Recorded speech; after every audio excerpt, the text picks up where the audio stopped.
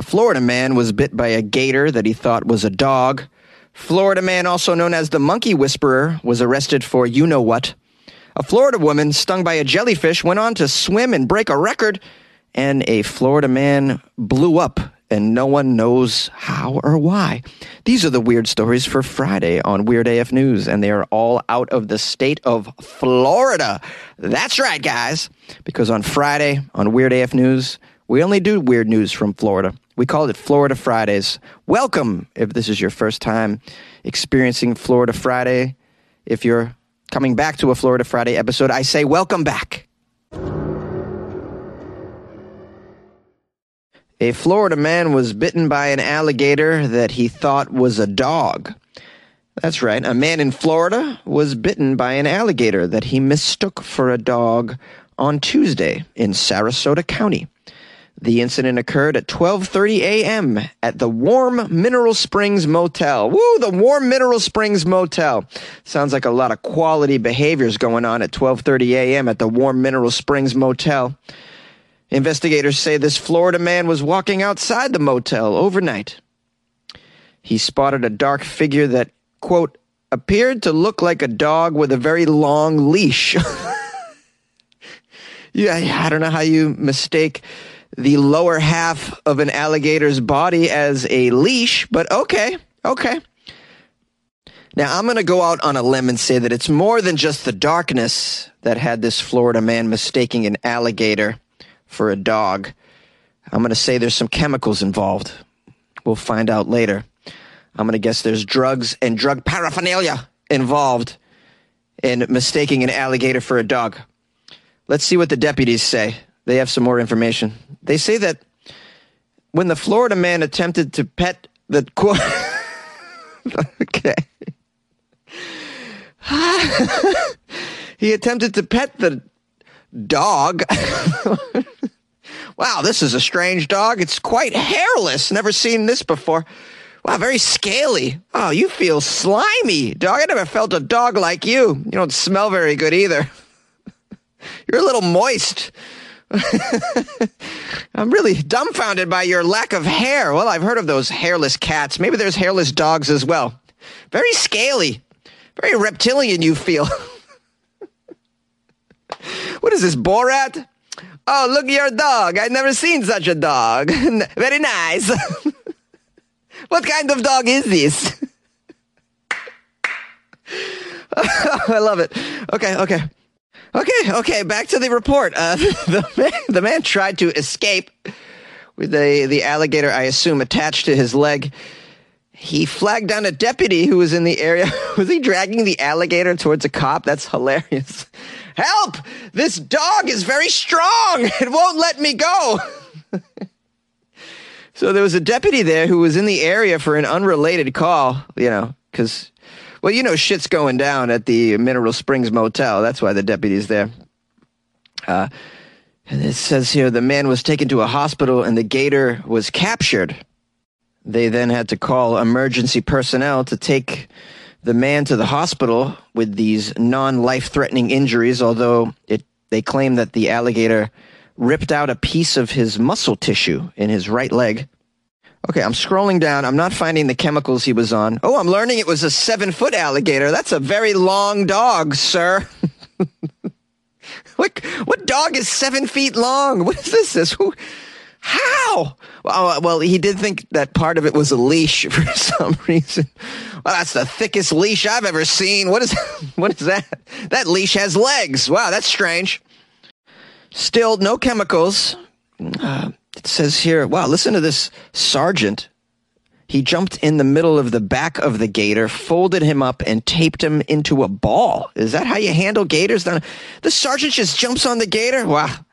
They're just so accustomed to these things that they just know what to do. No, you jump on them, you fold them up and tape them into a ball. That's how you deal with it. That's what you do. You do the same thing with dogs, too, if they're ornery. You just jump on them, tape them up into a ball. The deputies believe that this alligator came from a drain near the motel. Just came from out of a drain. Yeah, just gators just emerging from drains in Florida. How do you live there? You guys are out of your minds down there. A Florida man, also known as the Monkey Whisperer, was sentenced for, you guessed it, trafficking monkeys. That's right. According to the records, we got a guy here named Jimmy Wayne Hammonds.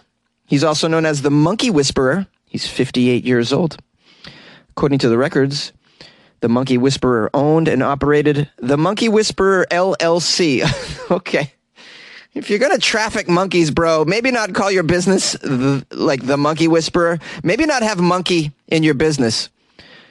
You know, if you're going to use a business as a front, have it be something completely different. You know, like when I was living in New York City, there was a VCR repair shop around the block. And this is at a time when no one's got VCRs. Like, this is obviously a front. That's how you do it. You don't call yourself the Monkey Whisperer and then go on to engage in the illicit trafficking of illegal endangered monkeys. That's not how you do it. You open a business called, I'm a blacksmith. I'm a candlestick maker. Something archaic. No one will know. Now, apparently the Monkey Whisperer LLC was engaged in the general breeding and selling of wildlife. Sounds like perhaps even on the up and up, he was selling wildlife legally. However, this guy, the Monkey Whisperer, couldn't help himself. From September 2017 until February 2018, the Monkey Whisperer conspired to sell a capuchin monkey to a celebrity client, even though that buyer could not lawfully possess the capuchin monkey where he lived in California. The Monkey Whisperer facilitated the transportation of this capuchin monkey from Florida to California through individuals who were not permitted to possess a capuchin monkey in either of the states. The client paid over $12,000 for the animal. Law enforcement later seized the capuchin monkey from the client's California resident. They, of course, tracked it back to the Monkey Whisperer. In addition, the Monkey Whisperer illegally sold cotton-top tamarins. I don't know what those are, but sound pretty endangered. These are primates listed as an... I knew it, endangered species, that's right. I just thought they were because I've never heard of a cotton-top tamarin. Then again, I don't know much about wildlife, so this guy was selling these tamarins to buyers in Alabama, South Carolina, and Wisconsin. To conceal his unlawful wildlife trafficking, the Monkey Whisperer submitted, get this, false records. Huh! Who'd have thought a Florida man would submit false records? I tell you, these Florida men, bunch of ne'er-do-wellers if you ask me. Not only did he falsify records, he turned those falsified records over to a law enforcement officer and then attempted to persuade a witness to lie to a law enforcement officers by saying that they had purchased the cotton-top tamarins at a flea market. Like you can buy monkeys at a flea market. What kind of flea market is that? Huh? This isn't India, bro. This is the U.S. You don't go to flea markets and buy cotton-top tamarins. You just don't. The article ends by saying, Hammonds, the Monkey Whisperer, star Florida man of the story, had actually been previously convicted in Florida State Court for similar conduct in 2012. And then you let him open another business called the Monkey Whisperer? What did you think was going to happen? How does this guy do this? Oh, he's so brazen about it. Just, no shame. He's been convicted of trafficking monkeys illegally before. And then he opens up a business called the Monkey Whisperer. Hey, sir, you're not going to, traffic monkeys again, are you? You just open up this business called the Monkey Whisperer. Yeah, I know it's called the Monkey Whisperer, but that's not what I'm doing. No. I'm a Donkey Kong arcade game repairman.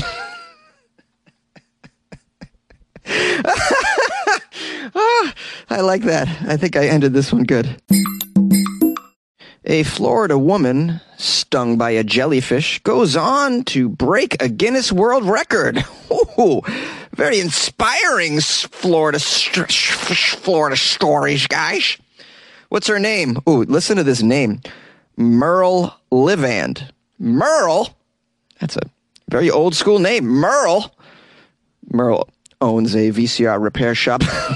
Kidding, but that's a callback. We call that a callback in comedy. Merle Livand, also known as the Eco Mermaid.